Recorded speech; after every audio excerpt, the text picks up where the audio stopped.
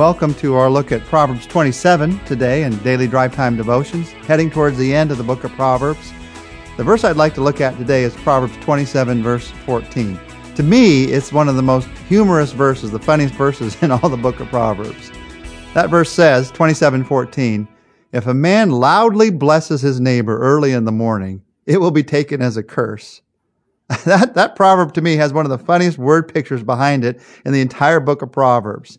I can just see this bleary-eyed Hebrew in Solomon's day when this book was written, dragging himself up to his camel well before sunup. And before he can even kickstart his dromedary, he spots his neighbor. And the neighbor shouts out, "Good morning and blessings on your day!" What would your reply be in that moment? This says it's going to be taken as a curse if somebody talks to you too loudly early in the morning. This verse, it's an interesting verse. It's all about timing. If good timing is important for hitting a baseball or getting a ball to a receiver 30 yards downfield, it is even more vital in conversation, in the way that you talk to people. There's a right timing.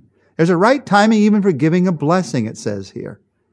There's a right timing for giving both criticism and praise.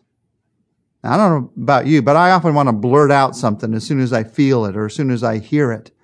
Or I want to sometimes hold on to a negative comment as long as I possibly can. Those few experiences that I've had, that you've had with saying the right thing at the right moment are enough to convince any of us of how important timing really is. So next time you have some great news to share, or next time you have a tough conversation to have, pray that God would not only give you the right words to say, but the right timing in saying them. I just want to tell you right now, never call me at 4 a.m. to give me good news. I can wait a couple hours to hear the good news. Timing is all about the right time and the right way. What conversation do you need to have? What wisdom do you need from God about timing? Let's ask for His wisdom right now. God, it seems like sometimes in conversation we're always saying the wrong thing at the wrong time. We're always stepping on our feet, putting our foot in our mouths. We're always doing things that confuse the situation rather than clarify it. We need your wisdom. We need your help.